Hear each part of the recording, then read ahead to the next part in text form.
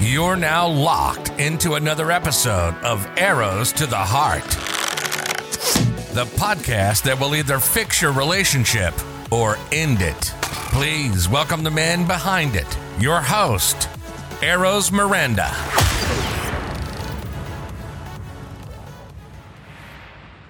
Hello everyone, my name is Eros Miranda. Welcome to another episode of Arrows to the Heart. Today we're going to be discussing something very important. It's so important because it can ruin your relationship. It can take that solid foundation that you built with your partner and then absolutely destroy it. I don't want that for you. I certainly hope that you don't want that for yourself either. So the topic that we're going to cover today is that of poor communication. What is it? Is it affecting your relationship? And how do you fix it? Because even if you're speaking to your partner on a daily basis, and I hope that you are, if you're unable to do so in a healthy way, in an honest way, and in an open way, problems are going to come up much more frequently in your relationship, and that's going to cause you to drift apart. So let's not waste any time. Let's get right to it. Let's identify the problem, see if it's affecting you, and let's fix it.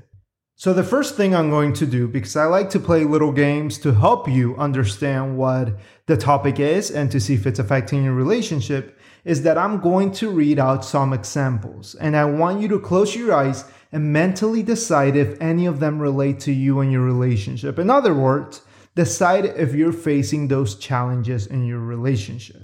Okay, let's start with the first example. Lack of active listening. When you're speaking and your partner isn't actively listening to what you're saying, it's almost like they're just waiting to respond, to get their point across without listening to your feelings or what you're trying to tell them. Number 2, they avoid discussing the difficult topics, those sensitive topics. You try to bring them up and they don't want to open up about it. They don't want to address them at all. So the conversations are always happy, but when you have to talk about the things that are going wrong in the relationship, there's unwillingness on their part. That's another example. Number 3, they make assumptions about what you're feeling and what you're thinking without asking for clarification, without asking for an explanation. They just assume. Number 4 is similar to that, and it's something called stonewalling. And it's when your partner simply shuts down or refuses to engage in communication with you in order to control the narrative, in order to avoid discussing certain topics like the previously mentioned sensitive topics. This can also mean that they simply walk away from you mid-conversation and they stonewall you. Number 5 is criticism and blaming. If your partner frequently resorts to criticizing you or shifting the blame on you instead of discussing the issues constructively, that's something that harms the communication dynamic in your relationship. Number 6 is simply secrets or withholding information. If your partner constantly withholds information instead of sharing it with you, that's something that can ruin the trust and it leads to poor communication as well. Number 7 is when your partner's words and actions don't align and that leaves you feeling confused. I'll do 2 more. Number 8 is when they never apologize. If your partner is unable to not only be accountable, but they have an inability to apologize when they're wrong, that's a sign of poor communication between you. And lastly, it's when your partner constantly seeks emotional support outside of the relationship. Don't misunderstand what I'm saying. It's okay to have friends. But if your partner is constantly seeking that emotional support, is constantly opening up about their issues with someone else outside of the relationship, and they have an inability to do so with you, they withhold that information from you, that's another sign of poor communication. So now that we covered the examples, I want to ask you, did any of those examples resonate with you? Do you constantly notice any of those examples in your own relationship? Because if you do, it's important that you discuss them with your partner. It's important that you make a plan to work on those issues together in order to improve the communication skills. However, don't worry, you don't have to do so alone. I'm here for you. You're never alone. So I want to go over some steps that can help improve that communication with your partner. I'm also going to give you an activity at the end that you can do with your partner in order to improve the communication. So let's get to the steps. I'll number them to make it easy to follow along, and so it's easier for you to apply them to your relationship. Number one is that you have to acknowledge that there's a problem. Sometimes we say, hey, it's fine, it'll get better. I don't want to push them away by bringing it up. But the first step is recognizing that there's a communication problem in your relationship. Both you and your partner should acknowledge this, and then you have to agree to work on it together. You can't fix it alone. It takes both of you. The second step is to emphasize that you want to find a safe and non-judgmental space for open and honest conversations. You have to agree to listen to each other without interrupting or without becoming defensive, which ties into step 3, which is practicing active listening. This means giving your partner your full attention. Put your phone away. Make eye contact with each other. Instead of saying simple phrases like, yeah, sure, okay, try saying things like, I hear you. I can understand why that would make you feel that way. Hey, would you mind clarifying that last point? I'd love to understand it a little bit better. And please don't be afraid to ask follow-up questions, because that's not only going to show your partner that you're listening to them, but it's also going to show them that you're truly engaged with what they're saying.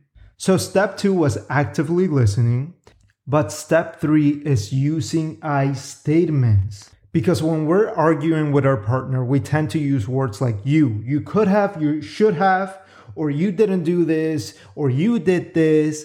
And it tends to deviate what the actual issue is. It takes us away from that. And it makes the argument even bigger and bigger and bigger. Instead, you need to express your feelings and thoughts using I statements in order to avoid blame or criticism. For example, instead of saying, you never want to spend any time with me, or you're never around, you can start out by saying, I felt distant last week when we didn't spend as much time together. This will make the communication about your feelings instead of their actions. And it's going to help you get your point across without pointing the finger at your partner who might otherwise get defensive. The next step can be broken up into 2 parts. Part 1, empathy. You need to try to understand each other's perspective, and you need to try to validate each other's feelings, because it's going to take a lot of patience.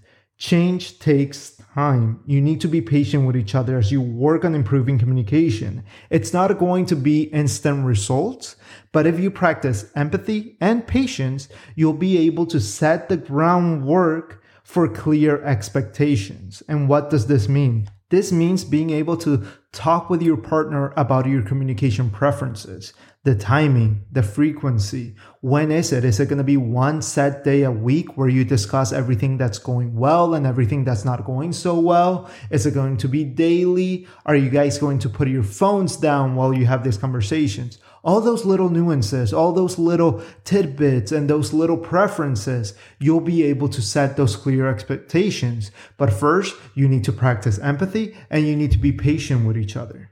Okay, and now I want to talk about an activity. It's going to take all those previous steps and put them together into one activity that I want you to try out with your partner this week. Okay, number 1, find a quiet and uninterrupted time to sit down with your partner. Pick a time that works well with both of your schedules. It can be over a meal, such as breakfast or dinner, or during the weekend afternoon, whatever works best for you. Then, agree on how much time you're both going to carve out. It can be an hour, half an hour, 2 hours, 3 hours, 15 minutes. Whatever you choose, make sure you're both able to set that time aside to speak to each other and to be present without any interruptions. Now that you're sitting face to face, I want you to look at each other and take turns expressing something that you appreciate about each other. It can be something small or something significant, but avoid generalities such as you're great or you're amazing. Instead, try something like, I truly appreciate how you were there for me when I was feeling anxious last night. It truly made me feel safe and loved in this relationship. Now, while each of you are speaking, make sure the other partner is actively listening without interrupting or offering a response. Just listen and take in the appreciation that your partner is expressing. After your partner is done speaking, that's when you can also express gratitude by saying something like, thank you for sharing that. It truly means a lot to me. And then you're going to go ahead and reverse the roles, and the other partner is going to express the things that they appreciate about you. In the end, you're going to take a moment, you're going to reflect, and you're going to both discuss with each other the positive feelings that came about from expressing appreciation and from feeling heard. I know you might say, okay, so we talked about the good things. What about the bad things? What about the things that are going wrong in the relationship? Well, the first step is being able to establish those expectations. With this activity, you were able to create a safe and non-judgmental space. You were able to set time apart without interruptions. You were able to take turns actively listening. And maybe next week you could say, okay, let's do the same thing, same place, same time, but this time we're going to talk about things that are making us anxious. We're going to talk about things that we believe are slowing the relationship down a little bit. So it's all about learning how to communicate properly. And it's okay if you start doing so by discussing the good things in the relationship. There's nothing wrong with that. As long as you're speaking, as long as you're opening up that communication, setting those communication expectations. That's the goal here. That's the point you need to get to. Patience, empathy, trust, all leading up to healthy communication. Thank you for listening. Show some love, leave a review, and subscribe for future episodes. This was Arrows to the Heart.